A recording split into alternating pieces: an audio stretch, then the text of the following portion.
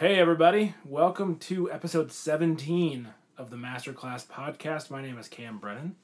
I'll be your host, or your co-host actually, because with freakish consistency, Dave Hogue is sitting across the room from me. How are you, Dave? I'm doing wonderfully. So I'm excited to be here tonight and talk about what Jesus has to say. It's a nice day today, wasn't it? It was. Actually, there was a rainbow here in Gardner. I saw it. I was riding. It was the sun was out. It was sprinkling. I was on my scooter, so I was getting a little wet, and I turned over my shoulder, and there was a big, lovely, large rainbow. Yes. So thank you for not flooding Gardner, God. Yes, that is God's promise that he won't Yes. wipe us out again. So check that out in Genesis if you're not familiar with the rainbow. It doesn't have to do with leprechauns or gold, really. No.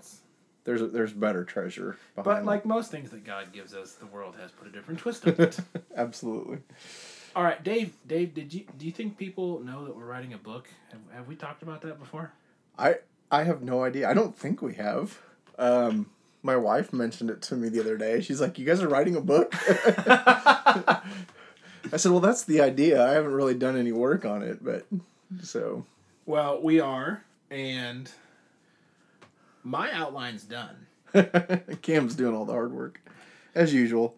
Well, no, I just have more time than you. I don't have children, and I don't have the work schedule that you do. Like, my work schedule is bad, but you work nights, which just tends to complicate things quite a bit. Especially when you have children and a wife who doesn't work nights, I should say. She works 12-hour shifts for her job, too. Or she does 24. So she does overnight sometimes, too, yeah. Oh, man. Brutal. But anyways, the outline for my end is done. So that's a step in the right direction. I've never really written anything this long. Even my master's thesis is going to be much shorter than this book, I fear. And that's kind of daunting to me because I remember what my master's thesis did to me, and even my senior paper for undergrad. It's a lot of time in the library. That's all right. The one thing I do miss, though, is having access to a good library. Yeah. Not so much here in Gardner. Well, it's not... It's just public libraries, period, don't really have access to quality theological material. No. You can get an occasional commentary, but it's like a series that I've never heard of by a person I never heard of, whereas when I was in college, I could type in, like, for instance... the Beatitudes, and I would get access to dissertations and academic journals and commentaries in German or French or Latin. The resources were insane, and because you're part of a university, you can order it from another school, and they will ship it to you for free. I miss those days, Dave. Yes. But anyhow, enough talk about that. We're kind of boring. We've lost everybody already, I think. Sure. Come back, please. Anyways, so the book we're working on it. It's coming. I have no idea how long it's going to take, but if you think about it, send up a prayer for us because we're kind of taking on a project and seeing what happens. But we're really excited about it. Yep. I am. I think Dave is. I am. I have to get started, so. Well, Dave is also in the process of building a new house and moving, so he's a little busy. But anyways, follow up, Dave. Follow up. I've talked too much. Tell me about she-bears, and why in the world we would follow up about she-bears on a podcast about Jesus. This does not seem like a normal discussion of... Well, I'm afraid I'm guilty of taking us on that tangent because it's all Dave's fault. I started talking about the difference between the wisdom that the Bible talks about if you have gray hairs versus being bald. And I mentioned that Elisha, not Elijah. And I didn't know the verse. Your sister actually had to text us and tell us that it was. Yeah, we got trumped by my sister. In 2 Kings. So, but basically, what it boils down to is, well... Should we tell what the story is? Yeah. That might be bad. So it's 2 Kings 2:23, I believe. This group of young men are kind of chasing Elisha out of town. Maybe not chasing, but following him, and they're heckling him. And it's a large enough group, as we'll see here in a little bit. And they say, "Go up, you bald head, go up." And at first, that seems like a weird thing to say. And fairly trivial.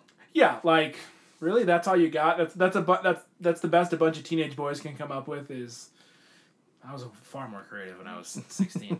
And then Elijah turns and curses them, and then all of a sudden, 2 angry she-bears come out of the forest and tear apart 42 of these guys. Yes.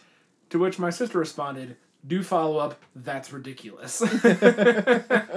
Which is so very much like, it just, anyways, that was just a perfect summation. So, with that in mind, it is a very odd passage. It seems to come out of the blue that she-bears would jump out and just, go crazy on a bunch of guys. But, Dave, do you have any wisdom on this matter? I don't know if I have any wisdom.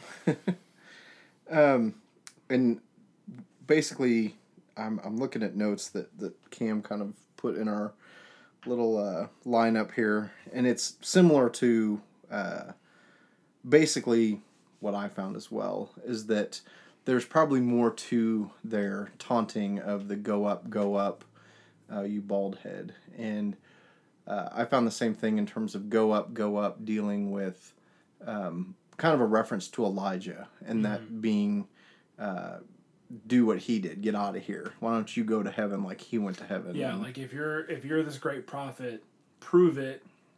So kind of calling him out, and at the same time, I would say that was their way of saying, like, we don't believe a word you say, like, you're not legit. And in reference, this city that he's at, I forget the name of it. I think it might even be Bethel. But don't quote me on that. I don't know.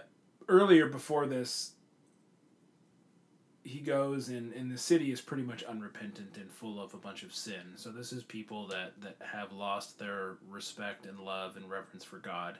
Elisha goes there, and as he's leaving town, this is kind of like the fond farewell from a bunch of people that have lost God. So I think it all kind of stems and leads up to this point. I don't think this is an isolated incident. No, and I even think there's, and again, I believe I read this somewhere, I think there's even an element of sort of they're chasing him out of town kind of feel to this of you've got these folks chasing you, or kind of you're on your way out and they're making sure you leave and that. And so the taunting, regardless of what they're saying, they're showing disrespect to a prophet and a prophet of God. And that is basically the equivalent to showing disrespect to God. Because he's God's voice to the people. Yeah. So there's some waiting, there's a weightiness to this, in that who their target is a prophet that has come to them to share the word of God. They haven't received it. They're basically running him out of town. And as they're running him out of town, they are taunting him with these words. And I'll let you speak to the bald head. I don't know if you have any... Well, the study that I was able to do pretty much just said that in this time, whether or not he was bald because he chose to be, or bald because he had disease, bad genetics. because a lot, well, yeah, like me, hey, I'm not there yet, but one day. But a lot of times baldness was tied to diseases like leprosy or other things like that. So it was looked down upon. If you were bald or had shorter hair, that there was something wrong with you. Yeah. And so the combination of them taunting Elijah to prove, God, and go up and ascend before them, and to be like Elijah, that's kind of the shot at God. And the shot at him is like, oh, and by the way, that would be like us calling somebody... I don't want to use the word, but it's a term that's used for people that, are dumb. But it's for people with special needs. Right. But you're this. And it's kind of that same thing. Like, you're less than, we're better than you, we don't even think of you like... And so it seems like a weird thing to us, because I've never heard anyone call anyone a bald head before. Like...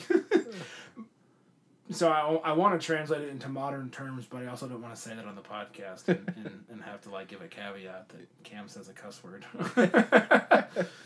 So there's this malicious intent. There's disrespect. Well, it's teenage boys, and teenage boys are eager to prove that they are better than others. I mean, it's the one-upping game that even with your friends, you make smart aleck, sarcastic comments of, dude, you're an idiot. I can't believe you did that. Ha ha ha. It's like that. Yeah.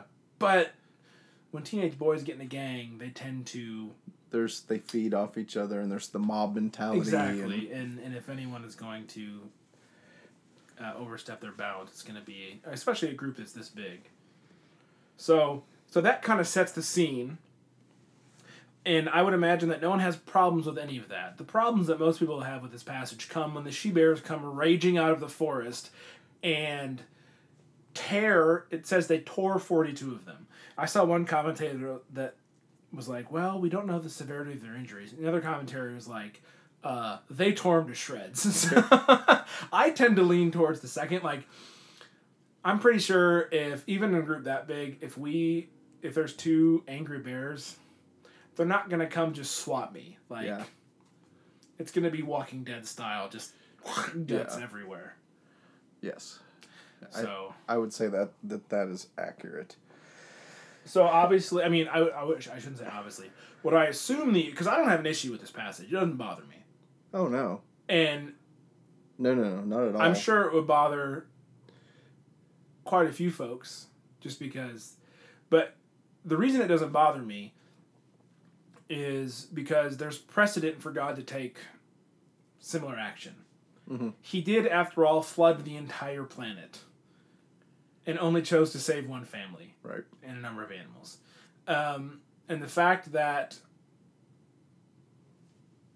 God has said over and over and over and over again throughout Scripture that he will judge those that have sinned.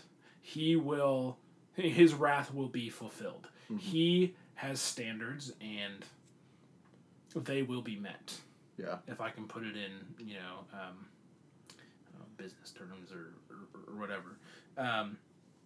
So I'm not at all offended by the fact that these bears killed these guys. Yeah. I just think it's weird that he chose bears. Yes.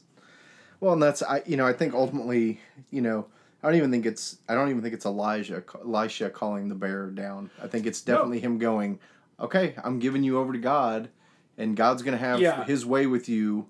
And my guess is that's good. Yeah. I think that's what was handy. They were up where they were in the wilderness, and I'm going to turn you over to God. And God's like, well, there's two she bears, so I'm going to send them on over. And what I find interesting, is in the study that I did on this, was that all it says is that Elisha cursed them. Mm-hmm. It doesn't say that Elijah said, and now 2 she-bears shall come forth and slay thee. No, it was just like, he probably turned around and just said, you know what? Curses on you, or God's judgment on you, or whatever, I'm done. And then all of a sudden, you got, a little buffet going on. Exactly. Yeah, and, again, I think there's an element of Elisha had been there, he had presented the word of God, it was rejected, and not only is it rejected, but now there's this sort of taunting, this going after, and I think it's, what's that saying? Pride cometh before the fall? Yeah. And I think it's one thing to reject God, and then I think you're kind of taking it to another level when you sort of choose to be prideful about it. Yeah. And taunt and... Yeah. Yeah, pride cometh before the she-bears. I want a t-shirt that says that. That might be our first apparel that we make available. Right. It's definitely the show title, that's for sure. So I guess in order to sum this whole conversation up, God does not put up with people who willingly what's the word I want here? Oppose him. Right. Sodom and Gomorrah is another example. Going into the promised land and cleaning out all of the people that have filled it after they're coming from Egypt, God's judgment on Egypt, and Pharaoh especially, the hardening of his heart.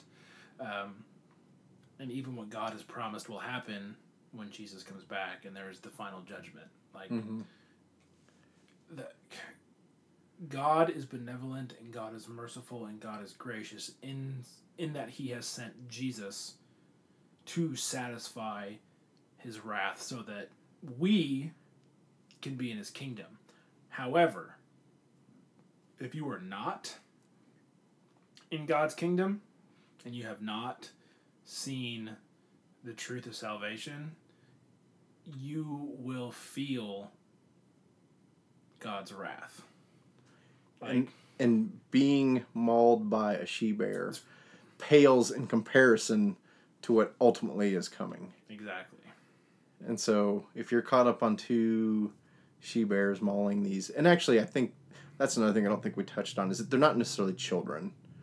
They're people that are old enough to know what they're doing. They could have even been in their early 20s, I think, is one of the translations. Yeah, the Hebrew word is na'ar, and it roughly translates to lads. So we're not just making up that they're older to make this easier to swallow. Like the actual word that was used of servants, of soldiers, and of Isaac when he was 28 years old. So this isn't a bunch of 8-year-old boys that don't know any better. This is, as you said, people that are old enough to know what they're messing with and who they're talking to. Yeah. And as Jews know the history of what God has done and who God is, theoretically. Yep. So. And, quite sincerely, I think about God's wrath, and it gives me pause, because I don't want it to be seen as something that we're taking lightly or joking. It's way worse than two she-bears. So, and just even saying that, I mean, there's this moment of me just like going, boy, I hope that this, I'm where I should be in my relationship with God and all that. And again, it doesn't depend on anything we do, and it is his grace, and ultimately I know that, but it still makes me kind of go, when I think about what I'm really like and who I really am. I had that exact same thought yesterday. Like, if I die today, am I sure that I'm going, like, I had that exact same thought on my way home from work yesterday. And I don't think there's anything. I don't. If you're in a constant state of that, probably not good. You need to get with somebody that can kind of help you work that through to where you can. But it is absolutely normal as a follower of Christ to reach those moments of just. There's just kind of that sobering, just sense of God is a just God. And I don't exactly what I deserve is not salvation and eternal life with him. So yes, I know what I deserve is way worse. So cool. hope that makes sense. Yes, I so want that T-shirt now. All right, so have we talked about she-bears enough for today's episode? Yes, I believe we've talked about she-bears enough. If for some reason we have missed something, or somebody else has a thought or a comment on Elisha, we'd love to hear from them. And I think we have a way for people to let us know. Yes, there's this wonderful technology. It's called Twitter. I'm a big fan. You can send us a message that is up to 140 characters in length at Masterclass FM. That's the @ symbol followed by our name, and you can let us know that way. You could also find Dave on Twitter at 108HBO. That's at TEN8HBO, and that's police slang for I got this. Or you can get me at Cam Brennan, or you can email us if 140 characters is a little too, what's the term I'm looking for here? Restricting. That would be masterclassfm@gmail.com. Or, well, actually, that's probably those are the best ways to get. We do have a Facebook page. We've been stuck at 49 likes for a long time. It bothers me. I don't know why it bothers me, but it does. Just get to 50. Make it even. Make it round. Make it easy.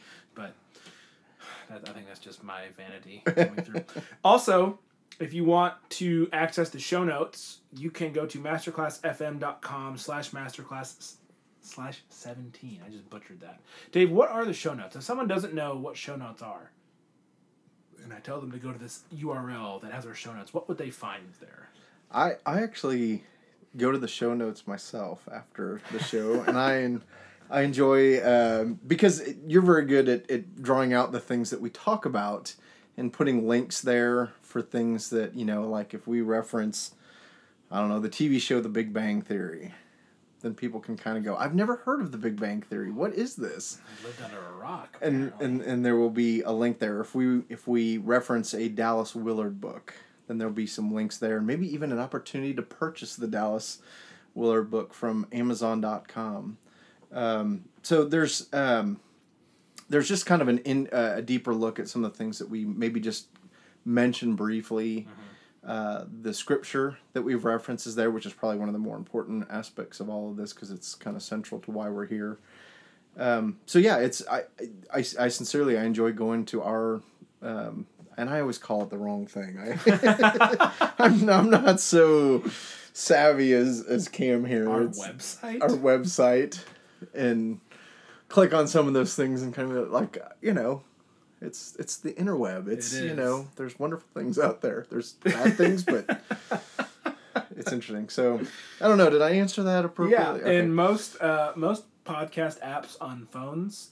Oh, that's right, yeah. Will allow you, if you look at the artwork and you scroll up, generally speaking, the show notes will be right there. Yes. I use Overcast, which is my podcast app of choice, and I know any podcast I listen to, the artwork shows, and then if I just slide up, all the show notes are just listed right there. So it's a great way to follow along in the episode. You can kind of see what's coming, and you can see, you know, where you're at and what links of note are worth it. So that when we say the show notes are found at masterclassfm.com/masterclass/17, that's what we mean. Yeah, so it's not just like what we say in text. There's actually some things to click on and kind of explore and gain a deeper sort of experience, hopefully. So every once in a while there's a little treat, but most of the time it's just what we talk about. All right.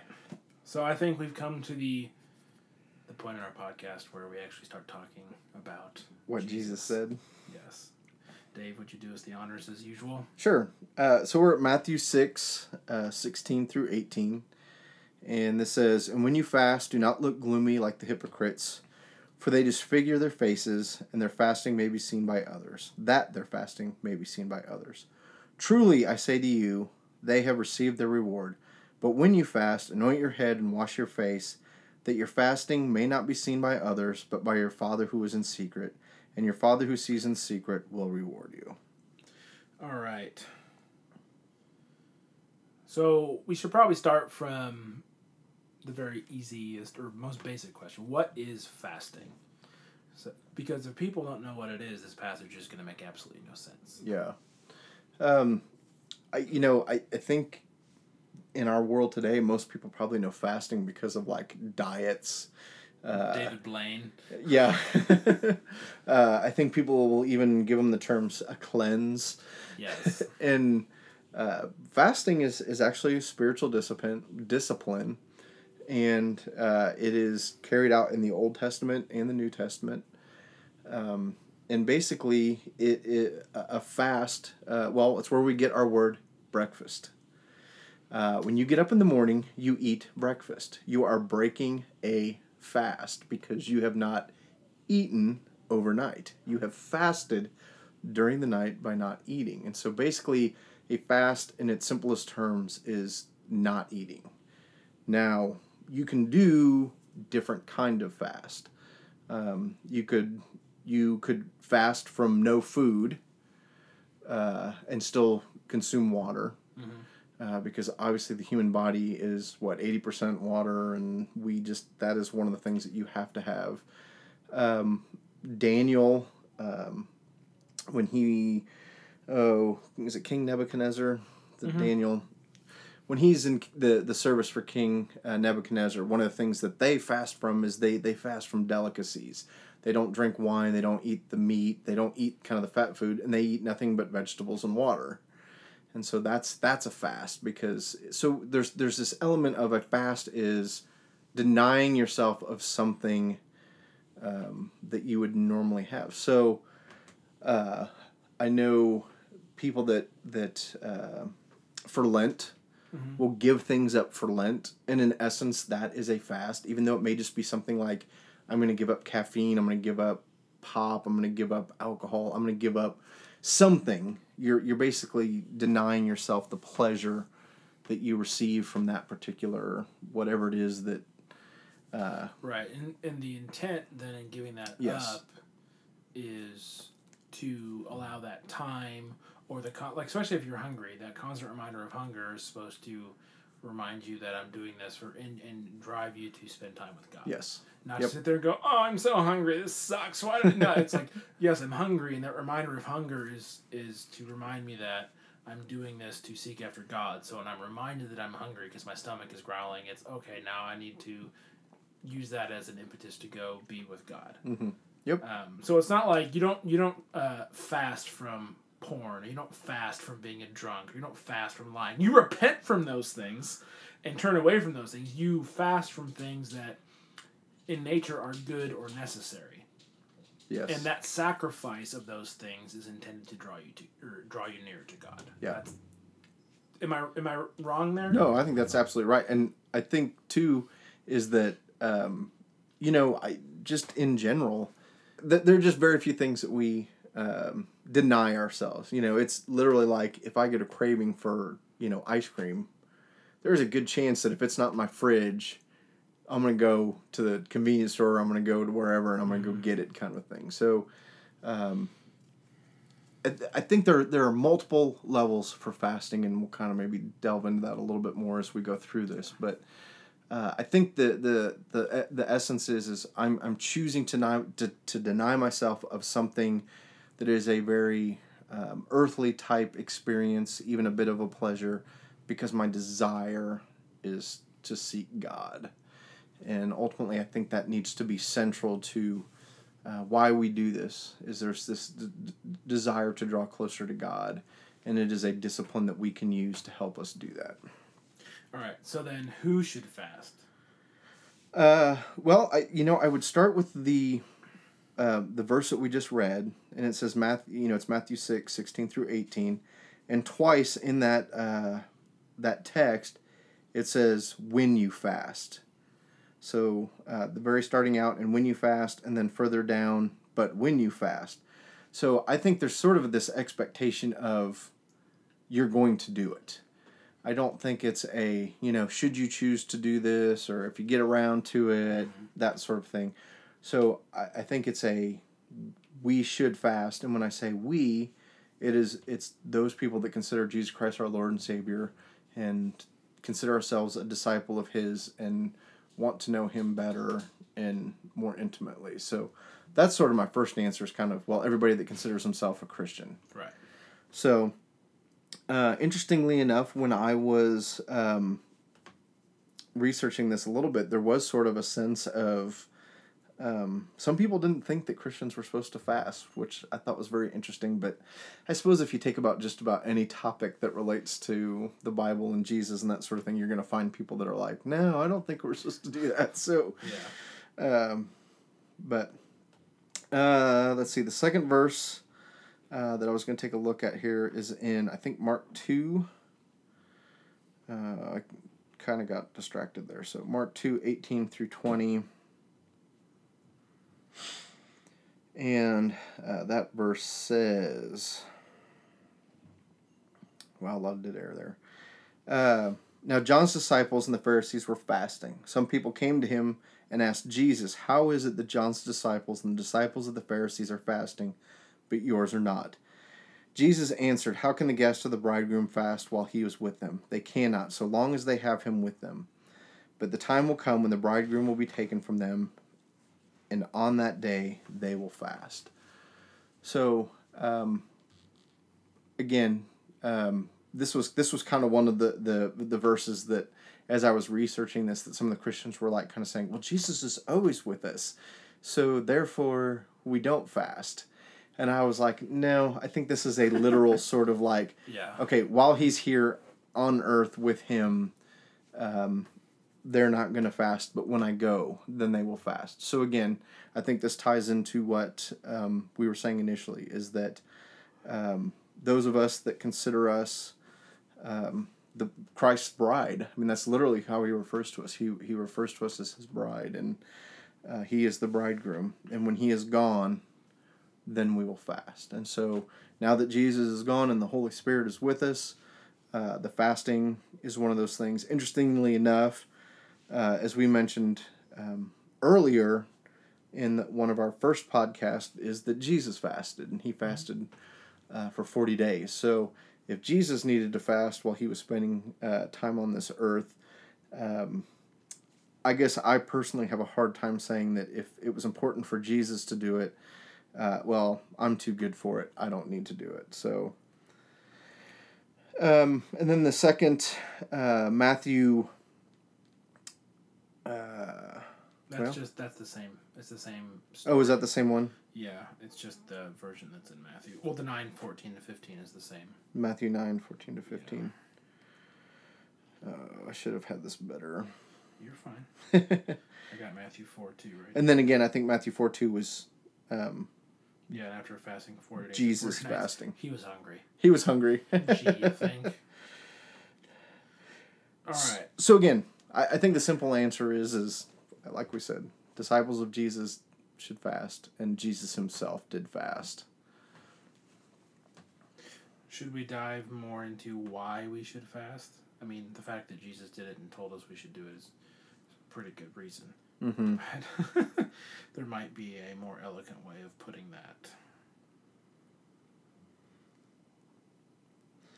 that. Another verse is Psalm 69, 10. And that says, when I weep and fast, I must endure scorn. When I put on sackcloth, and I'm into verse 11. When I put on sackcloth, people make sport of me. Those sit at the gate mock at me, and I am the song of the drunkard. So there is, as you look at the different verses that deal with fasting, there is definitely a somber sort of tone or a mood to them. Mm-hmm. And I personally have been drawn to fasting at times of really wanting to hear from God, and have just felt like, okay, my normal sort of disciplines, the things that I generally do on mostly a daily basis and seeking him, just don't seem to carry the oomph that I need to hear from him. And so I think fasting is one of those things that brings us into that presence. And I think you see that throughout Scripture of people desiring to hear from God and sort of being in the sense of kind of almost a desperation out of it. I don't think you necessarily have to be in that place, because I don't think that was the case with Jesus when he was led out into the wilderness. I think that was kind of a preparation for his ministry, so that can be the same thing as well. Of I don't know why. Well, I may not be seeking something in particular, but I feel like God has placed it on my heart that I should be fasting, and so I definitely think that could be a case of, I don't know. I feel like I'm rambling here a little bit. The first one is. We have a desire to seek an answer from God, and so we choose a spiritual discipline of fasting to seek him. I think the second one is an element of God has placed it on my heart that in this season of my life that he's calling me to a fast. Mm-hmm. And I think that can look, it can have a lot of different looks to what that means in terms of how we fast. Right. Well, I can tell you why we shouldn't fast. You'll see here in Matthew 6:16 to 18, it says, "Do not look gloomy like the hypocrites, for they disfigure their faces that their fasting may be seen to others. Truly I say to you, they have received their reward."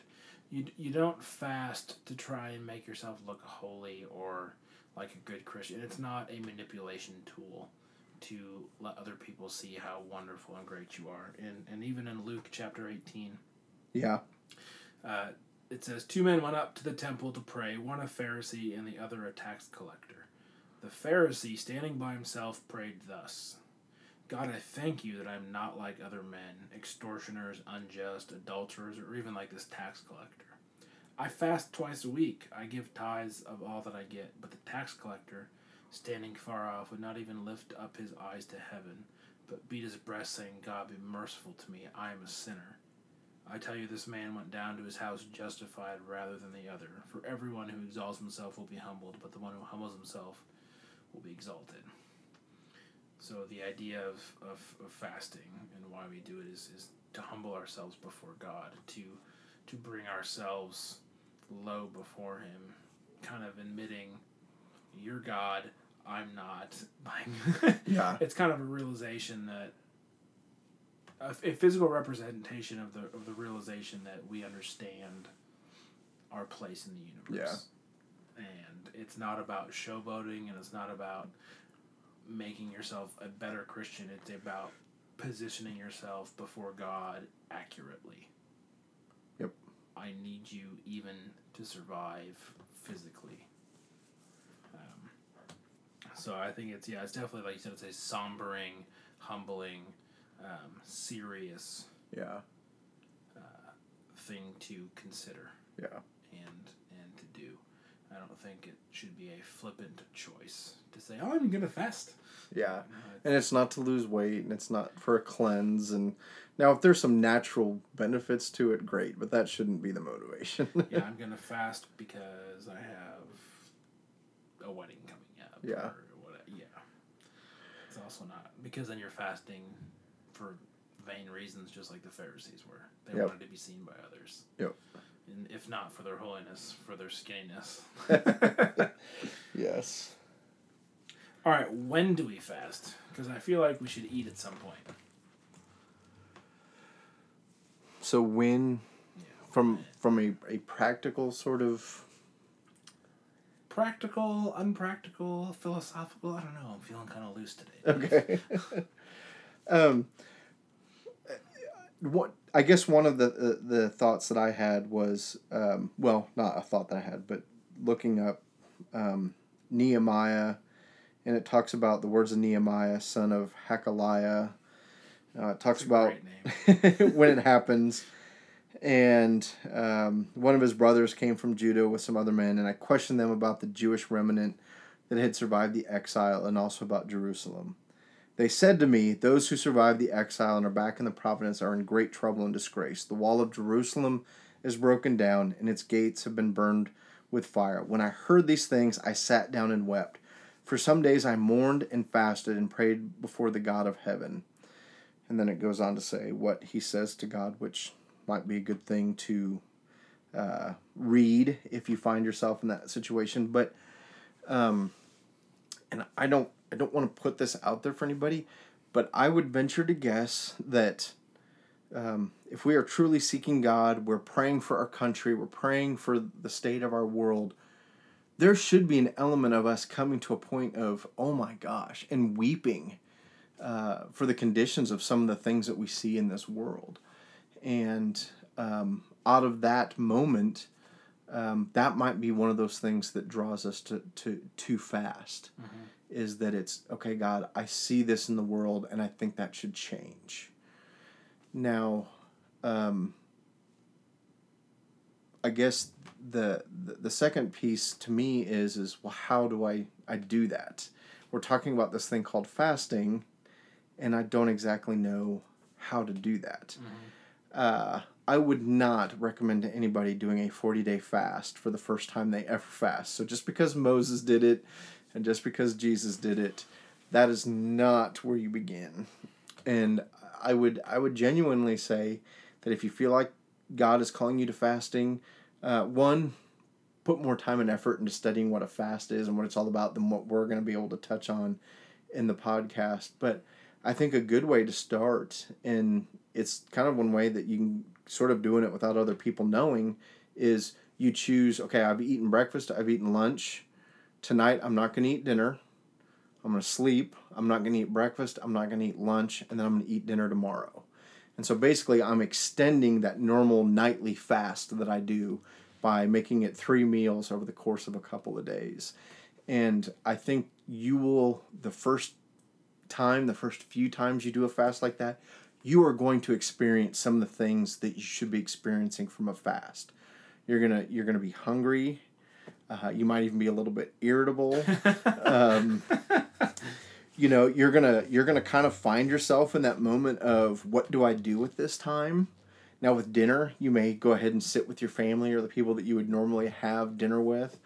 But for breakfast or lunch, that might be, it could be anything. And this is just sort of, just throwing things out there of just spending that time that you would normally be eating food and putting stuff in your face, saying, man does not live on water, bread and water alone, but on the word of God. And so literally, and I believe this to be true, that we can feast on the word of God. We can read his word, we can pray to him, we can spend time with him. And if you have never ever fasted before, that would be my recommendation for somebody to begin a fast. And from there sort of do maybe a 2-day fast or a 3-day fast. And I think they're very just pragmatic things to consider in all of this. Of, you might want to check with your doctor. Just say, hey doc, I'm thinking about doing a fast. It's up to you if you tell him why you want to do it. And I mean, he may even ask, but and just say, is this wise for me to do? Am I somebody that should or shouldn't do this? And what are some things? And I think the doctor can give you some very practical things that you do. I don't think it hurts to do things like take a multivitamin or things like that, because ultimately what you're looking for is that experience of putting things in your face, that pleasure that we get from chewing, and the satisfaction that comes from having like a full stomach. And taking that away from us, this very physical act that we do, and making it sort of a spiritual thing of where we're seeking God and spending time with him. All right, last question. How does this passage correlate to the instruction from earlier in chapter 6, where Jesus instructs us to pray and to give in secret as well? What's the tie in there with fasting? Well, I think it goes into this the same thing that we talked about before. Truly I say to you, they have received their reward in full. And it's just like last time. The reward is, okay, people see him fasting. And okay, people hold them. Clap. Yeah, people hold them up as, wow, that guy is so spiritual. He fasts. I believe, interestingly, in this text that we've taken a look at tonight, it says, the very last verse says, and your Father who sees in secret will reward you. Well, I guarantee the reward that we get from God, our Heavenly Father, is going to be way better than other people looking at us and going, ew, look at him, he's so holy. Yeah, or, oh, what a jerk. Yeah. Showboat. Yeah, exactly. Suck up. Yeah. So I think that's it. And again, motivation is a tough thing as a human being with flesh, because I think it's just, I'll speak for myself and nobody else. I just don't ever know if I ever have a pure motive. I'm expecting to get something out of it. Yeah. And I guess there is a sense of, if I'm going to get something out of it, it's probably better to seek what I'm going to get out of it from God than what I'm going to get out of it from man. And ultimately make that effort to try to be in a place of humility and acknowledging that I am a sinner and that I need God and I need to hear him. I need to see you in my life. Yeah, that's kind of that's it right there, There are many days where I feel like I've got it pretty well under control, and that's just silliness. Mm-hmm. And I've never actually fasted. Like I've tried to give up stuff for Lent. I last like 3 days. And I'm like, I gave up pop. Well, why are you drinking a pop right now? Oh man, like it didn't even register. So this whole topic is interesting to me on a number of levels. I don't think I've ever really Like, I've never fasted from food. Yeah. Clearly. Whatever. And so part of me now is like, ooh, I want to try it. To try it. Right. Which is not... No. You know, so even then I'm like, well, then maybe I shouldn't. But Jesus tells me that I should. I'm conflicted, you know? So I think I'm going to try and wait. And being part of this church plant that we're trying to build, I think that I might do a fast leading up to the initial first service. Because it would be, I mean, one, it's going to be an interesting experience, but two, I think if there's something in my life worth fasting for, it's the establishment of a new body of Christ in Kansas City. Sure. That's kind of a big deal. So I think that might be the first time that I do it. Yeah. And I'm not telling you that to be like this Pharisee. I've never done it before. No, yeah. And I'm thinking that might be a worthwhile discipline to engage in leading up to something that's so important. Yes. So I would agree with that. If I do wind up doing so, I shall report back and let you know how angry I was because I was so hungry. That's when I'm just so afraid I'm going to be a total jerk. Yeah. Well, and that's it's interesting because and again, let me back up here. A couple of resources for fasting. Celebration of Disciplines by Richard Foster is a great book to begin with. So Celebration of Disciplines by Richard Foster, and then Dallas Willard's book, Spirit of the Disciplines. Mm-hmm. So that's another one. I would actually say Richard Foster's is better for beginning your fasting and sort of a how-to. Yeah, that book is each chapter is a different spiritual discipline that he dives into the what, the why, the how. It's very practical, where Dallas is kind of just like an as he is wont to do, an overarching view of what disciplines are about. There's like one chapter that gets into it, but the rest is all just why disciplines. And it's very much more philosophical. Yeah. And so, like I said, less than a 24-hour fast can be effective. A 3-day fast, after you get it generally takes about 3 days for your body to get past what you've eaten. And so a 3-day fast is when you'll actually stop being hungry, is at 3 days. And then you kind of go into a mode where there's no food in your stomach and you're not hungry, and you kind of get to a place where you can function, and your body starts getting rid of some of the toxins and things in your body. The other thing is you will have horrible breath because your body starts digesting your fat. And for whatever reason, it just seems like that. And I guess I'm just saying from my experience, but you get bad breath. It's nasty, but you're not hungry. And then I have never done a 40-day fast. But what I've learned is the reason that you do a 40-day fast is that at 40 days, from like a medical standpoint, your body then starts digesting itself. And so your hunger pains kick back in at about day 40. And that's when you go, okay, that's a warning sign because my body's starting to do things to itself that it shouldn't do. So there's actually kind of a biological reason why a 40-day fast ends at 40 days. And I'm sure Gandhi fasted more than that, but from a health standpoint, I think there's a general idea of you're not doing yourself any favors by fasting for more than 40 days. Which I can't even begin to comprehend that. So. 3 days is just... the fact that you stop being hungry, that weirds me out. Yeah, it and then there's little... And again, I'm not trying to be like melodramatic with this, but if you consider doing greater fast... and you've done, you've kind of read Richard Foster, you've read Dallas Willard, you need to probably read a little bit more in depth about what you're going to experience, because certain body functions don't happen because you're not putting food in your body anymore. You will continue to have to go number 1 and not number 2. And, if you're thinking about doing a bigger one, you probably want to wean yourself off of caffeine and sugar even a couple of days before you start some of those things. So there really are some like physiological things to take into consideration when you do some of these things. And quite honestly, it's been a long time since I've done any of this.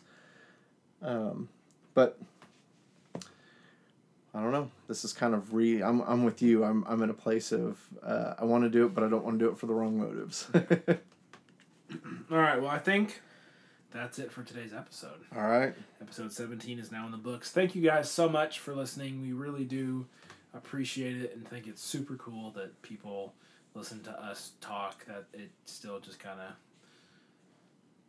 freaks me out in a good way. If that makes sense. We're just grateful for your support. And we really would love to hear from you. Whether it's through Twitter at MasterclassFM or through email masterclassfm@gmail.com. We really do want to hear from you and get to know you guys because, we talk into a microphone, but we'd much rather talk with you. You're more charming than a microphone, I would imagine. Hopefully. Yes. No, I guarantee it. Anyways, that's it for episode 17. We will see you guys next time. Bye. Goodbye.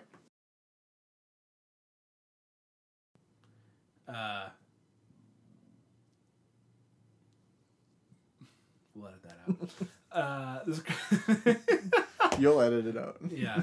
You can put that at the end. Or I'll just leave it. Yeah. You can put that at the end this time. Oh, you like that? Yeah. All right. There are just very few things that we deny ourselves. And so, sorry.